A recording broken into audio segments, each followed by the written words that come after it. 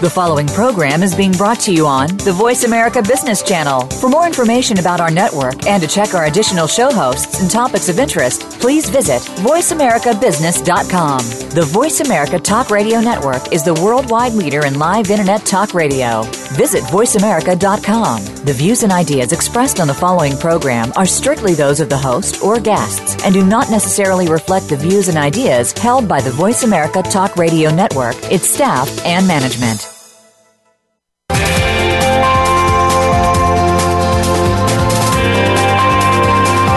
Welcome to a very refreshing hour of business talk.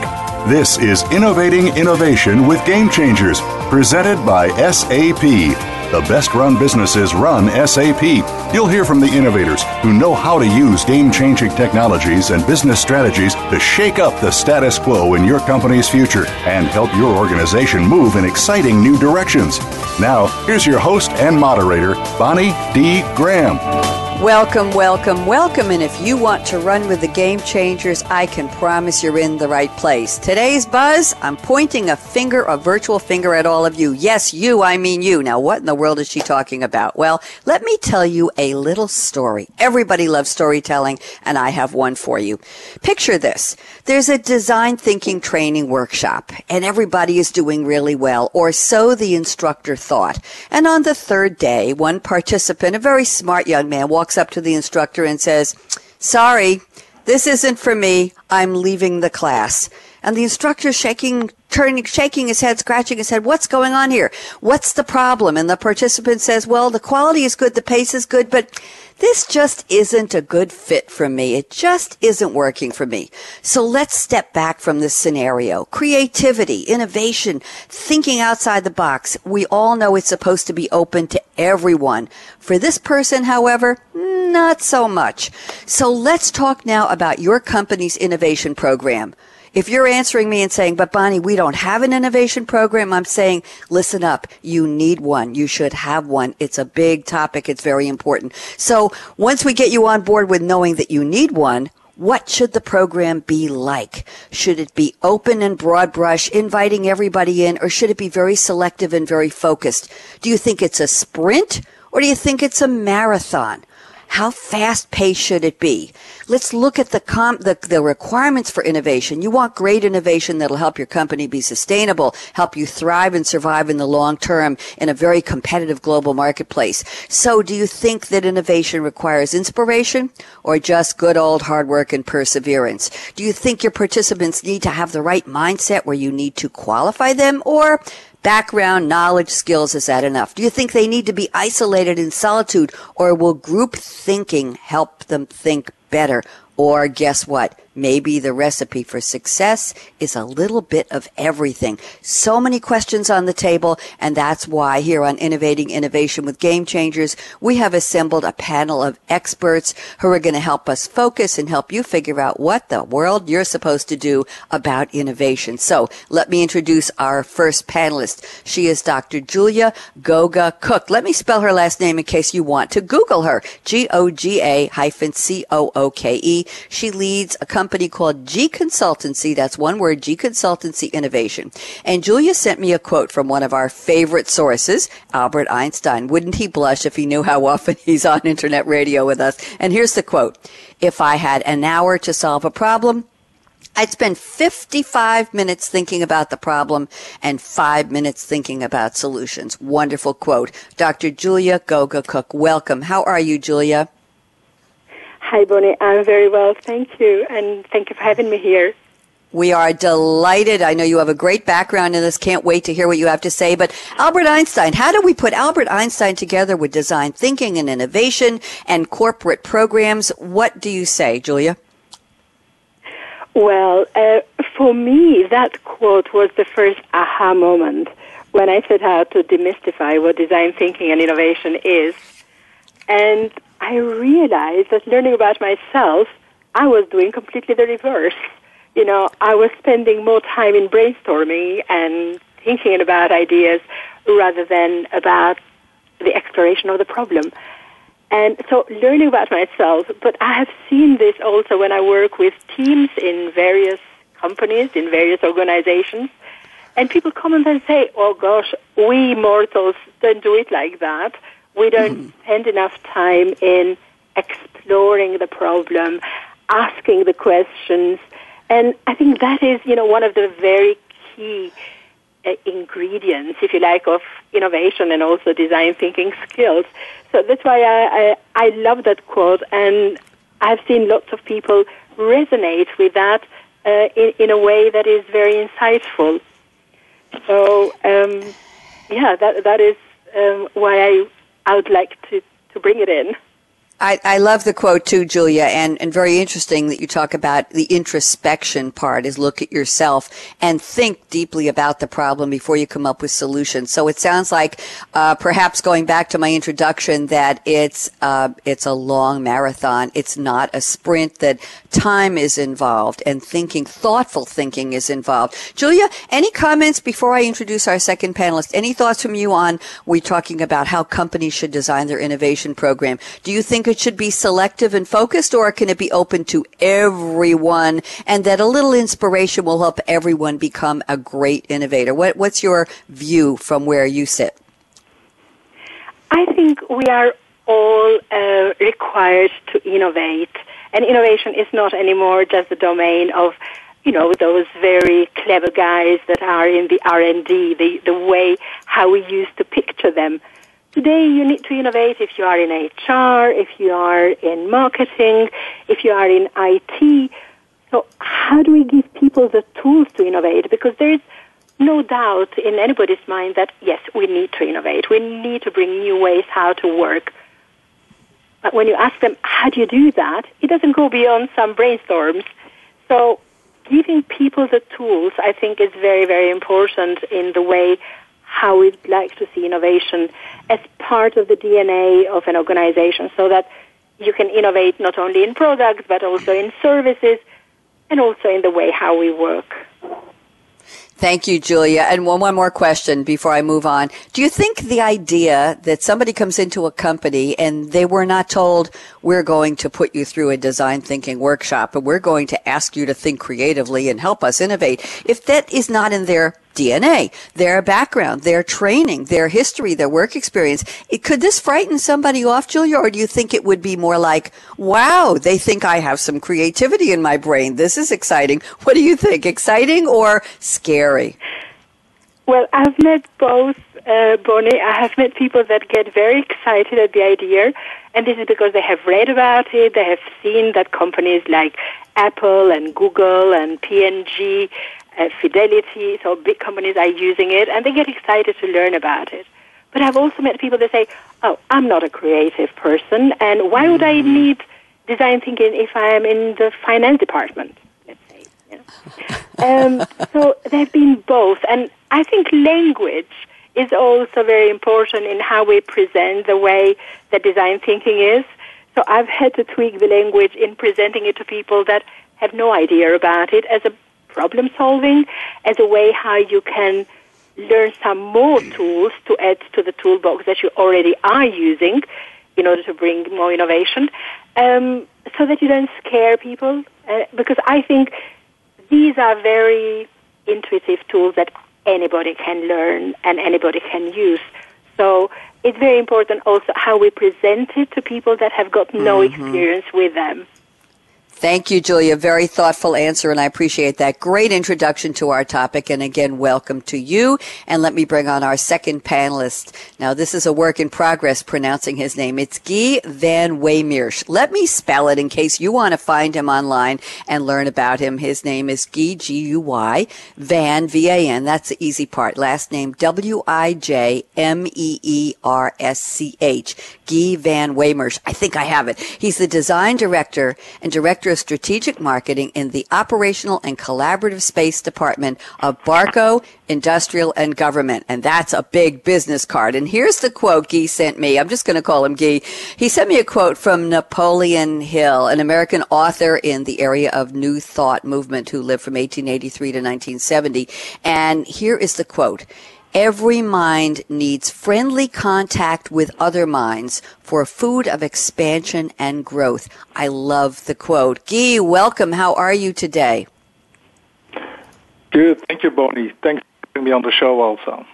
We are delighted. So talk to me. It's a very interesting quote, and it goes along with a lot of what Julia just shared with us. So how did Napoleon Hill, who would probably also be shocked to find himself being quoted in the year 2015 on an internet-based radio show about game changers, so how did you pick this quote for today's topic, Guy? Yeah, the story behind actually learning Napoleon Hill is a couple of years ago, 10 years ago. I was, let's say, traveling on the Autobahn, and I learned while I was living in the US also to actually start reading audiobooks. And I picked up a couple of books from Napoleon Hill, and I was listening into this book and learned about something that he called also mastermind, where he actually started talking and interviewing successful people. And he had this concept of a mastermind, and that intrigued me. That intrigued me very well, because indeed, it's only when you start working with other people, either is it going to be on a workshop, but definitely also for open up yourself to other people's ideas, that you learn how to be, let's say, absorb and listen and be open for new ideas. And that's kind of my view initially on, let's say, group thinking or group innovation, is that when you open up your mind and you really listen to what people are telling you, and of course, if you have a specific, let's say, here, learn about the problem they have also, and you can build on what they are saying, you create this type of mastermind. And that's where group, let's say, innovation comes also. So listening to Julia, it's indeed about trying to understand the problem, but also learn to listen and then work together, and initially also talk about how to improve and innovate as a team. Either that team can be a formal team, but can also just be around people joining around the coffee bar or somewhere in an informal way. Interesting. We used to call that, I think, the water cooler, hanging around the water cooler. Yeah. Guy, very interesting comments. I'm going to ask you the same question I asked Julia. Do you think people coming into a company and finding out anywhere from a month to 5 years into their employment, if anybody stays 5 years anymore, I don't know. Do you think if somebody said, well, we're going to put you in a design thinking workshop and we want to see how much creativity you have, do you think that's threatening, frightening, exciting? Does it depend on the personality profile of the person or their manager? What do you observe? I think it's definitely exciting. I think people need to learn more about what design thinking is about. They should not be afraid of it at all. I know it's putting some people out of their comfort zone, but of course, I think if you, let's say, are surrounded in a setting that you can feel safe, there can become great things out of that workshop. Of course, I'm let's say from a technology company, and we put let's say innovation also very high in our, let's say, expectations. Of course, it's an R&D company, but a couple of years ago, when we had a new CEO, we were thinking about also putting out our values in a more formal way. And initially we left out the value of innovate out of, let's say, the formal paper, because we said, we are known as to be an innovator already, so why would we put innovate in there? And at the end, with long discussions with the executive teams, the value of innovate has been put in there again, just for the reason that people that start working for our company know that they are part of the innovation cycle also.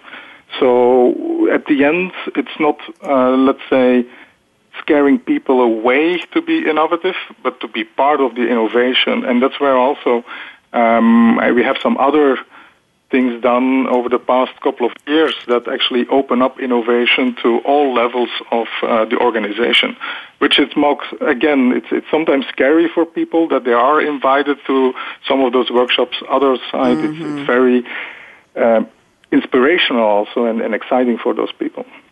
Thank you so much. Also, a very thoughtful answer. Guy, welcome again. Delighted to have you. And let's bring on our third panelist. He is not a newcomer to Game Changers Radio. It's Alejandro Pifarre. We decided I would do the French pronunciation. He is the chief principal at the SAP Global Services Innovation Team. And a shout out to Michel Serrier, also my best French pronunciation, Michel, who sponsors this series. And here's the quote from Alejandro. The quote is from György Konrád, Konrad, but if I was going to pronounce it correctly, it probably would be some kind of Russian pronunciation, and the real name is György Konrád with all kinds of umlauts and accents aigu and very interesting spelling, but basically it's György Konrád, who is a Hungarian novelist and essayist known as an advocate of individual freedom. He was born in 1933, and he's still around. Here's the quote. And I'm going to add one word, the word creative, to the front of the quote added by Alejandro. Creative courage is only the accumulation of small steps. I like that. Alejandro, welcome back. How are you? Very well, thank you. Happy to be back here. Thank you. Delighted. So talk to me. Interesting quote. How did György Konrád get on the show? He's around. He's alive. He'd probably be honored. What do you think? I took the quote from a book from the Kelly brothers, IDEO, Creative Confidence. But the thing is, I got interested in it is talking about people invited to do innovative stuff. You have somebody working for 10 years doing repetitive work, and suddenly you say, now you are an innovator. You need to change the world. It will not happen. People cannot move from one state to the other in seconds. The way you move people to be more innovative, more creative, is step by step. They do something a bit better, a bit more interesting, and suddenly they get this creative confidence. And when you are there, then they can go along and they can do fantastic stuff. It's for everybody, but you need to follow the process somehow. Very interesting. So you're talking more about their style of thinking, their habit of thinking, and small steps. What is that? There's an old phrase, Alejandro, that's how do you eat an elephant one bite at a time? So you're saying just tackle it in small bites.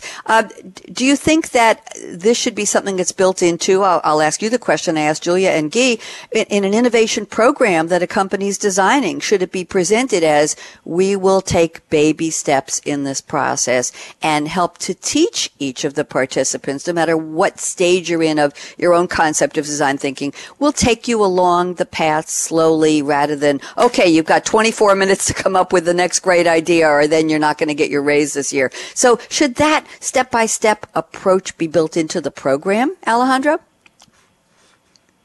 I think it's in the core of the design and innovation program. I think the worst thing you can do is make these big announcements that the world will change and the company will change since tomorrow. Because people are tired of this kind of things. Will not happen. Let's go for less ambitious goals, but make it happen. A very effective way of killing innovation is you create, for example, this kind of idea programs. You ask everybody to propose you ideas, and then you do nothing. This is perfect. Because you will kill the whole concept very easily. Yes. So if you want to launch something and you want to buy people, make sure that you will respond to them, you work with them, and they will get feedback. And this takes time, and this takes confidence, this takes trust. At the end, we can say that trust is in the core of innovation. People have to be open, and for that, you need to gain that trust. They will give you the chance, but you need to work on that. Great points, Alejandro. I love the concept of trust. Very, very important. Ask people for new ideas and, damn it, do something with them. Honor those ideas. Work with those ideas. Try to fit them in somewhere rather than say, well, that was great, but, we already had something in mind and thanks anyway. Great concept. Listen, I'm going to circle back to Dr. György Goga-Cooke. Julia, I'm just going to call you Julia from this point forward, and I have a very important question for you, Julia. What are you drinking right? First of all, where are you calling from? What time of day or evening or afternoon is it? What are you drinking right now? Or what are you planning to drink after the show? Julia? Well, it's 3:21, Bonnie. I'm in London. and I'm having a cup of Turkish coffee. Ooh. And tell me, it's really, are the little grains in the bottom of the cup? Is it you put anything in it, or is it just pure? That's the one, yes. That's the one, okay. Well, I come from Albania, and some of the habits really don't change that much. So I got used to drinking that from when I was very, very young, and I still drink it here. So it's Turkish coffee for me. Now, how do you find Turkish coffee in London? At 4 p.m., it's supposed to be tea time, Julia. Didn't anybody tell you that you're supposed to be drinking tea when in Rome, when in London? Come on. So how do you get Turkish coffee in London at 4 in the afternoon? That I don't understand. I'm teasing you. Go ahead. I get it at home. You can find anything under the sun in London. It's only Mom and Dad will say you can't find here if you wish. So I buy it from the Turkish shops, and it's that fine ground coffee. And I've got a little jezve, which is a little pot. It's a copper pot, and you put a spoonful of sugar and a spoonful of coffee and a little bit of water, and you boil it. And it's wonderful. Wonderful. And I looked up how to make Turkish coffee, and ILLY.com tells you have to start with a very fine grind and get a special brass Turkish grinder that creates a powder as fine as confectioner's sugar. That is fine. Thank you very much. There's also a website called INeedCoffee.com that will tell you how to make Turkish coffee. Thank you, Julia. This may be the first time in about 600 shows that anybody has mentioned drinking Turkish coffee. So thank you for that. You have enlightened us. Thank you very much. Enjoy. Guy van Wijmeersch, I think I'm still pronouncing it right. Guy, where are you calling from? What time of day is it, and what are you drinking? Yeah, Bonnie, I'm actually calling from Kortrijk in Belgium. It's about, let's say, 90 kilometers west from Brussels, Belgium, close to the French border. It's 4 p.m., also 4:20 p.m. I'm still drinking water, but I plan to have a beer later. Of course, being in Belgium, you have a lot of choices of beers. Huh?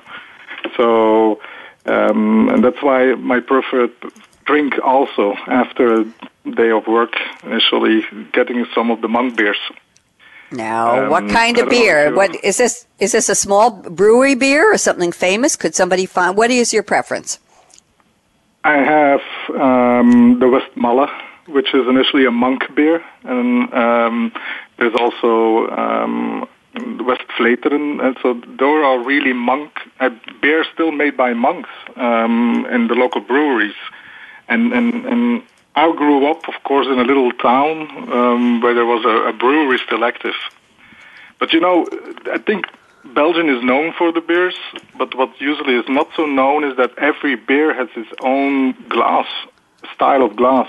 So initially it's a combination of the beer and the glass that actually makes the taste much more fully actually complete.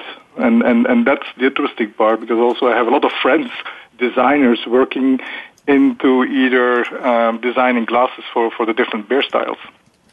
I have never heard that. That's a new one for me. So what is it? What is for your favorite beer? What style of glass will you drink it in later? The monk beer usually comes in very tall feet, a foot initially, and then a kind of a full round cup. So it's not the typical beer glass that you have in the U.S. It's a stylish type of a higher glass. Closes it a little bit on the top also to keep the smells inside the glass also. But you know what the biggest problem is, because every beer has its own glass, it's the storage at home. Because you don't usually you keep 6 of those glasses, but then you don't have cupboards enough to put all the glasses in. But, you need a separate room for beer glasses, Guy. That's what you need. Correct. You need design thinking, design beer thinking. That's what we need. We need a new hashtag on Twitter called design beer thinking. I think that's something we should start right after the show. Let's be innovative and do that. Thank you for the story. It's great. Alejandro Pifarre, where are you calling from? What time is it? And what's in your cup? You got 2 great stories. I'm not going to ask you to top them, but these are wow today. So what's in your cup, Alejandro? I wouldn't even try to beat the glass storage place for Guy, but I'm in Baden-Baden, the south of Germany. It's a beautiful autumn sunny day. I'm drinking I'm trying to pronounce properly German, it's Apfelschorle, which basically means, it's very easy, half of apple juice and half of sparkling water. It's not too sweet, it's refreshing, it's easy to drink, and fits very well with a lovely day. So that's my drink. Not something special, but very typical from here. Now, tell me, you said it's part apple juice, and what's the rest of it? I didn't catch that. What is in the drink? Sparkling water. Sparkling apple juice. So what do we call that? Apfelschorle. Very interesting. Thank you. So you did come up with a great one as well. There you go. By the way, if you they can do here with wine. That case is Wijmeersch. Okay. Well, you have our summertime. You have our permission after the show to add wine to that apple juice and sparkling water. There you go. Thank you, all three of you. As Alejandro knows, and Julia and Guy don't know me, but Alejandro does, they don't let Bonnie have caffeinated beverages on the day of live radio shows. So I've just got a lovely glass of filtered water here. It's cold. It's in a clear, very pretty glass, and I have a green straw. Green for Let's Grow Some Innovative Thinking. I just made that up, but I hope it works. Guess what? Our topic today is, and we're living our topic, the power of group thinking. That's what we're doing here. The power of group thinking, inspiring you to innovate. We're talking about how your company, everybody who listens to us around the world in over 200 countries, regions, and states, your company needs to innovate. How do you do it? Involve your people. Create a program of innovation. Embrace design thinking. And stay with us for the rest of this hour, and we'll continue to tell you the best way to do that. Our special guests today are Dr. Julia Goga-Cooke, calling in from London, Guy van Wijmeersch, calling in from Belgium, and Alejandro Pifarre, calling from Baden-Baden in Germany. I'm Bonnie D. Graham, based here in New York. We will be right back after the break, so don't even think of touching that mouse, that app, that dial. We'll be right back. Michael, out.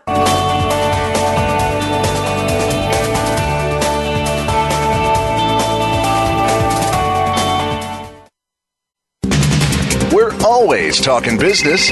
Talk to an expert. Call now toll free 866-472-5790. That's 866-472-5790. Voice America Business Network. The pace of innovation is moving faster than ever, and the future of business will be defined by how quickly business leaders adapt to accelerated ongoing change. Factors as diverse as insights from growing volumes of data, the new global pool of talent, resource scarcity, and business networks and supply chains are shaping the definition of future success. Join our experts as they analyze and discuss how business leaders can shape the future of change. Innovating Innovation with Game Changers is presented by SAP. Visit www.sap.com.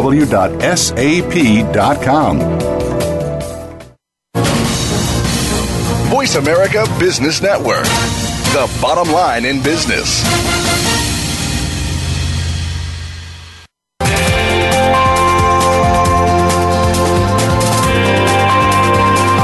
You're listening to Innovating Innovation with Game Changers, presented by SAP. Email your comments and questions to bonnie.d.graham@sap.com. And you're invited to tweet during and after the live show at Twitter #SAPRADIO. Now, let's get back to Innovating Innovation with Game Changers. Let's do exactly that. I'm speaking today with Dr. Julia Goga-Cooke, who is with Gconsultancy Innovation. That's her company. Guy van Wijmeersch, who is with Barco Industrial, and Alejandro Pifarre, who is with SAP Global Services Innovation. And our topic today is the power of group thinking, inspiring you to innovate. So let's get started with our roundtable segment. We've got about 25 minutes for roundtable, then we'll move quickly into predictions at the end. Julia, I'm looking at the notes you sent me before the show, and let's get down to basics here. Innovation is too important to be left to just R&D. Anybody can become an innovator, and then you add vision alone will not make your company more innovative. So why don't you kick off the roundtable and let's get started. Go ahead, Julia. Right. I don't want to make a mistake and say that R&D is not important. It's extremely important, but it's not enough. innovation is needed not only for products, but we need innovation more and more these days in the way how we do the services and also in the way how we work. And that means that innovation gets out of the R&D. The other thing what I meant by that is that people that work in the R&D, however smart people we recruit, there are always smarter people outside. So how do we make it in a way that we attract the thinking of other people who are not part of our company? And this is where open innovation methods come quite a lot, and open innovation networks come into play. Now, what I mean when I say that anybody can become an innovator, I look here for especially people that are in HR, in strategy, who don't usually think that the processes that the design thinking or innovation uses are very much geared towards the analytical ones that they are used to use. Mm-hmm. And the way how I see the use of design thinking is not that you throw away the tools that you are already using, all those 2x2s and all those PowerPoints and all those analytical tools that you already have on your desk. But how can you add some more tools where you bring the creativity, when you bring the empathy, when you bring the observation, and make use of these tools in combination with the ones that you have. And by doing that, you start innovating or looking for things which probably were there and you were not noticing.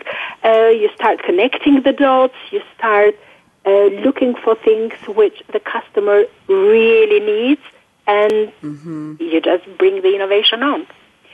But I have seen in different companies that the CEO may have had quite a big vision about being innovative and herself being a very innovative person, and then getting very frustrated that I have been speaking for a whole year in the agenda about innovation. Why isn't it happening? Mm-hmm. And there are a lot of things there that need to be put in place. And Alejandro spoke about the way how we step-by-step create that type of learning in the organizations. But also, how do people create that creative confidence, which cannot be done only by workshops? And, the way how I see it in those programs, because innovation skills are like sports skills. You use them or you lose them. And this is how I see the importance of having innovation coaching, of having processes which are adopted and made use of. And it's a whole way in order that you can create a culture of innovation. So just the vision is not enough. You need to create processes. And by those processes and practices, people start using them, so it becomes a behavior. And then it turns into the thing where people say, this is how we do it in our organization. And that is culture. Culture is not something which is mystical. But changing it needs all these elements. And the organizations that have really found the key to doing it are the ones that are in the vanguard. Julia, very interesting. Your term, creative confidence. I like that. Is that confidence in, I don't want to derail this conversation because I want to get Guy and Alejandro. Let me just stop there. I love that concept, and I'm tweeting it right now so we can use that to talk about later. Guy, thoughts on what Julia just shared? What do you observe? Yeah, this is Guy. Julia, I mean, your first line, I agree 100%. Again, being a technology-driven, let's say, or innovating company from the beginning, we always intend to see that inside R&D, innovation needs to happen. But it's clearly that the last years, initially, the last 10 years even, inside our company, we don't leave it only to R&D anymore. There is a book out there from Larry Keeley, 10 Types of Innovation, that explains those different types of innovation that can happen. And there are two components, which is product innovation and service innovation, but all the rest that could sit within R&D, but also there you can have input from different users, internal users. But there is much more related to how people are connecting with the customers, how branding will be done, and even how processes will be run to improve and to innovate there. Just a step further, what we're trying to build inside our company is entrepreneurship, because innovation, to be clear about innovation, it's not coming up with creative ideas, and it's having those creative ideas and do something with it, and that's where entrepreneurship and the skill of being an entrepreneur or an entrepreneur is very much taught, so that people that have good ideas really take it on and do something with it. And that's where indeed innovation is much more broader, much more, let's say, beyond what R&D can provide inside your innovation solutions, and will sit within the whole culture and corporation. So I think there it's very important to create this environment also where people can step up as an innovator, or at least be heard also as an innovator. Guy, interesting. The idea of taking responsibility and being given responsibility and the trust in the person who comes up with the idea. Very interesting. Alejandro, we have to get your thoughts on this. We've got a lot on the table here. What do you see? I think the risk of having innovation in some particular department or in a group of people is like putting the topic in a pedestal, and it's out of reach. Mm-hmm. I like more the idea that innovation can be happening in any place, and people feel that they can change. If innovation is only big stuff, innovation is only a complete new business model or a complete new product or a new market, it's just for a few to make that call. If innovation is working every day a bit better, anybody can do it. And it's like an implicit invitation for everybody. We need to forget, we would love everybody to be innovative, but the company has to be running. Somebody has to be doing the hard stuff, keeping the lights on, moving the wheels, whatever. The key point is these people that are managing the company and paying the bills, if they want and the culture allows them, they can be innovative in their own area too. And if you can imagine, if in a company, 10,000 people, every person, time to time, is looking for doing something better, the effect could be dramatic. Not even if you don't create any new magic thing anyway. Mm-hmm. The effect of everybody thinking for better, that could be a extremely strong driving force. And again, Alejandro, the idea of empowerment and giving people the responsibility and the opportunity to do this. How do you say that to your employees? How do you say, we want you to think better? We want you to think outside the box. We want you to think creatively while we're keeping the company running and providing the services and products our customers need and innovating. That's a lot to put on people's plates. Does it work? You don't say, you just do it. Okay. You don't saying doesn't mean anything. Donnie, can I just yes. Every executive, every manager. Yeah, Guy, jump in. Go ahead, Guy. Yep. Yeah, because I hear what Alejandro was saying, and your question about how do you do this. This is what we're trying to do, and what we do a lot is initially you have different departments, and different departments sometimes they especially in bigger enterprises, they tend to work in silos or just have input and output. Sometimes they don't see the problems that the people that they need to get input from, what the problems are of those people, right? So you need to also have a culture of people talking to each other and also learn from each other what they're struggling with. And that exchange can bring some innovations on the table. How to process certain, let's say, things better or whatever. So I think that's definitely needed. So you have this open conversation and understanding on how the whole company works. And the other part, and that's back to the second point from Julia, is initially the vision. Okay, vision alone will not make the company more innovative, but it is needed because that vision has to be out there so people, at least from the company, they know what they're innovating for. So I think that's still a very important element in the whole innovation within inside a company. Thank you. Julia, jump in. We're talking about you. What do you think?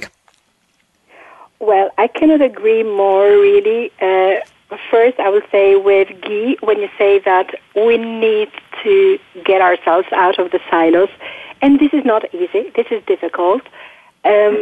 We all talk about collaboration, and collaboration these days is not anymore a thing that it's good to have. It has become a core capability.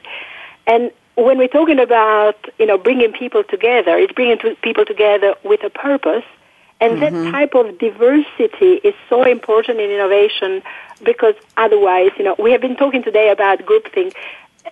We also run the risk of creating a group thinking where people work together day in, day out. They start thinking the same. And unless you bring a diversity when you are bringing out new ideas, you will not have much new ideas. And this diversity, what we see, sometimes is confused or confounded with, political inclusiveness. It's far beyond that. I think it's not so much as having more women or having more ethnicity.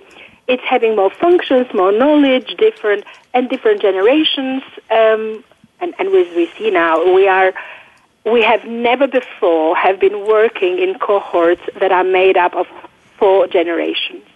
And this is a big change in the way how teams are going to be working and trying to understand the dynamics and trying to build on a rich mix that this dynamic can bring is really very, very important for innovation. So the silos, yes. And of course, Alejandro is so right when he says that it has to be step by step, and you have to start with small things and small steps, which sometimes goes counter to what business managers you hear saying, that you think big. Don't waste your time on small things. Let's think big. If it's worth doing, let's get it. Otherwise, not. And this is also where, the design thinking gives you those types of learning that unless you start with the small steps, see some change, iterate, and bring some more, and then scale it, it's impossible to bring the big change immediately. Like, who would have, for example, believed that Airbnb would become this big, or Uber would become like that? So they all started small and then scaled and became bigger, or eBay or Facebook. I remember when Facebook came, and I was at the BBC at the time. Well, we journalists really looked at it with, oh my God, what is that? And who can ignore Facebook today? That's right. And with disruption, we're also introducing the concept of disruption. What you've just talked about, Julia, these are disrupting either ways of thinking or culture or industries have been disrupted by people who have that vision and think outside the box and are not afraid. They're fearless. They're brave. Is that another component, Julia? They're fearless in saying, I have a new idea. I'm going to do everything I can to make it work and bring it to the world. Is that another component of design thinking, is fearlessness? Anybody? It Julia, is part of the mindset to be courageous, to try out. Yes. But we always use other people's money to innovate, if you are not doing that in your own company.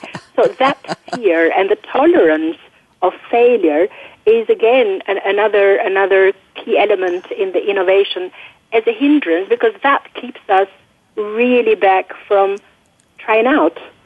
And I suppose this is, you mentioned at the beginning how important storytelling is, and this is one of those elements that telling the stories of the change that you bring with those little steps and those benefits that you bring, I think can help to de-risk the risk and also take some more calculated risk, because really nobody likes failure.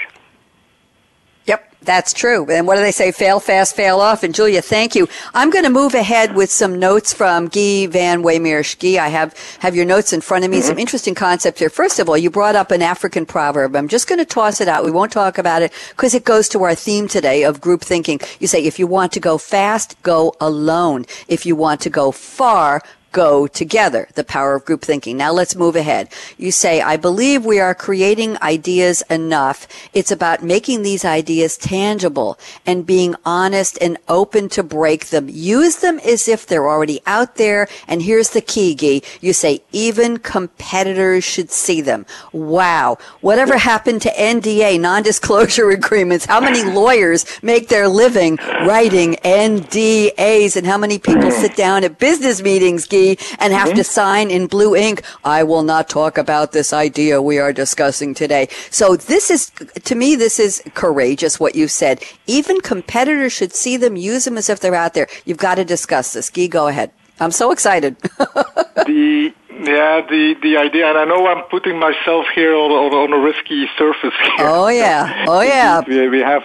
Oh yeah, we have also the lawyers there, but the thing is that indeed, and it's going back to the fail early and having touch points related to is the innovation there? Does it make sense? Do I need to test it somehow? And of course. Some of the concepts you can always test outside, and it's always good to have then your competitors listening to, and if they're smart, they see through it.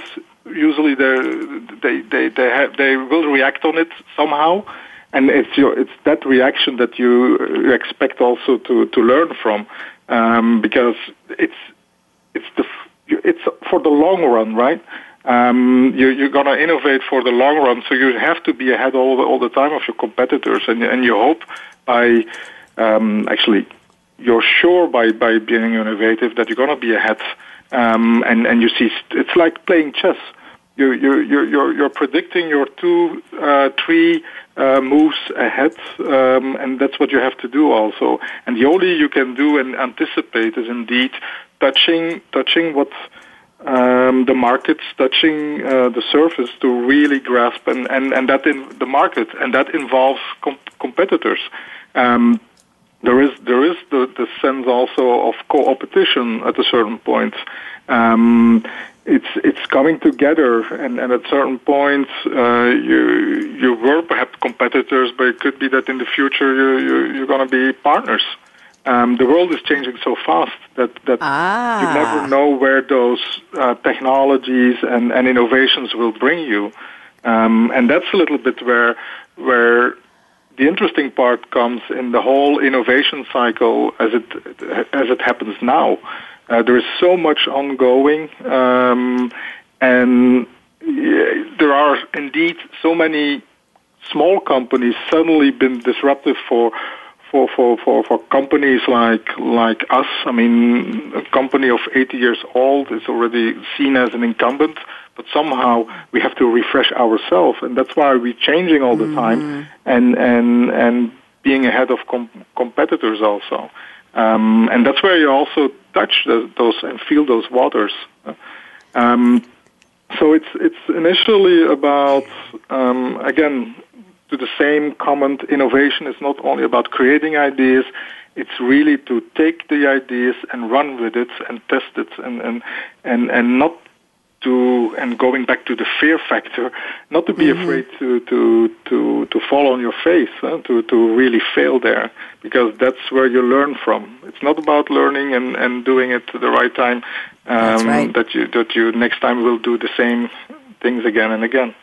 Good point. We fail very publicly now with social media. If you advance an idea and it makes it to the world stage and people hear about it and you fail, they hear about that too. But maybe that's part of the group thinking, group learning process. Alejandro, I want you to comment, but we're running really tight on time. We're almost ready. We're actually ready now for predictions, but I want to bring in one comment here from your notes I think is very important, Alejandro. You say too much freedom in terms of innovation, design thinking, too much freedom and people get lost. Too much constraint and you can suffocate them. And you add to find the right balance is more of an art than a science. And Alejandro suggests a coach facilitator with a seniority role is key to finding this balance. Alejandro, give me 2 sentences on this and then we must go into our predictions. What are your thoughts quickly, Alejandro? It's exactly related to this small step. You can give the people the task that they can handle. If the task is too big or too broad, they will not find a way. On the other side, if the challenge is too minimal for the capabilities, it's going to be boring. And I was telling before, it's not a formula. It's not engineering. It's like picking the right title for a book or making the script for a movie. It's not talent, but you need to, as a coach, you need to learn to find the right point for motivating and keeping people interested. And that is quite a big deal. I always say that when you're a coach, the most important part happens before the workshop, is designing the workshop. Thank you. And guess what? It's time for our predictions round. I have 60 seconds for each of you. Our topic today was and still is the power of group thinking, inspiring you in capital letters to innovate. Dr. György Goga-Cooke. Julia, I'm going to give you 60 seconds. Predict the year 2020 or any time before or after. What will be different if we met again at some point in the future? When and where and what's going to be different? Julia, 60 seconds. Go. What I hope it will be different, Bonnie, it will be that in 5 years from now, I would love to see that all MBA courses have included design thinking in their curriculum, and also that the companies have included entrepreneurship and design thinking processes as part of their induction programs or orientation programs that they have. So giving people the tools to go and solve problems in innovative ways. That's my prediction. Wow, that was a good one. I'm tweeting that already. That was fantastic. Thank you very much, Julia. I like that a lot. And Guy van Wijmeersch, I have really done well with your name, Guy. We got to say that. I've been very, very tough on myself here. Guy, 60 seconds predictions. What do you think will be different and how far in the future can you look ahead? Yeah, thanks, Bonnie, for trying so hard to keep my last name saying right.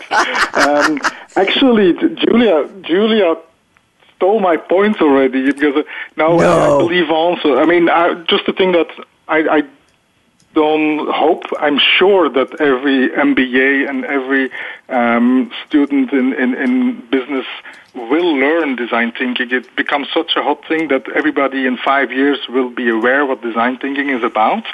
What's the next step that I will see changing also is that it's going to be further what I call democratization of innovation. So that means that everybody will become an innovator. Every small one-person company to large company will be part of an innovation platform. There are going to be brokers and curators of innovation around. It's going to be more global. I mean, we all learned about or read the book The Flat World. I think also with all the online tools, the collaboration tools, processes, there will be actually design thinking workshops online possible. Of course, and I know that Alejandro will probably now step up because in a room there's a certain chemistry, but I think in 5 years there will be tools out there also that type of chemistry can be built up even in a virtual environment, so people will start and even be, let's say, more diverse. We talked about diversity and the need of diversity in innovation. I think the platforms will be out there to have that diversity even to the extension of a global platform to start innovating and do design thinking workshops in a virtual setting. So I think it's about improvement in tools and resources. Everybody understands the innovation and design thing at that time. But it's going to be on how we're going to do it and who will be part of it.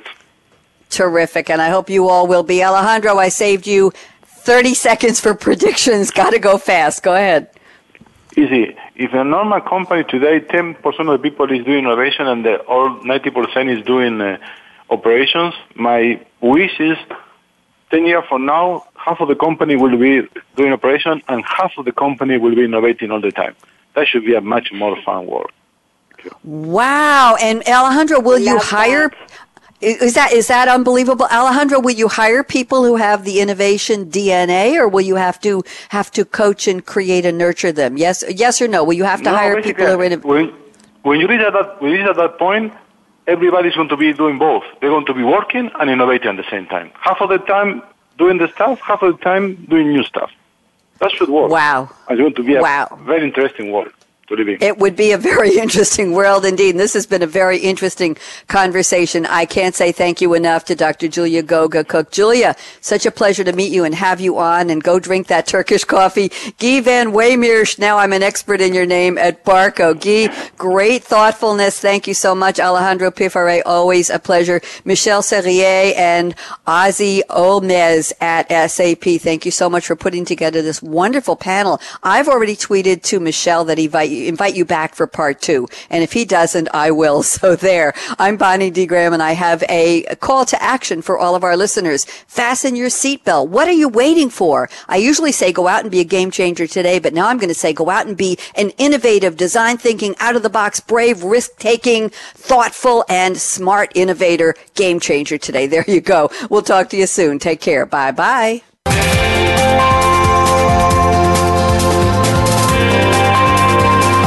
Thanks again for tuning in to Innovating Innovation with Game Changers, presented by SAP. The best run businesses run SAP. To keep the conversation going, tweet your questions and comments to Twitter, #SAPRADIO.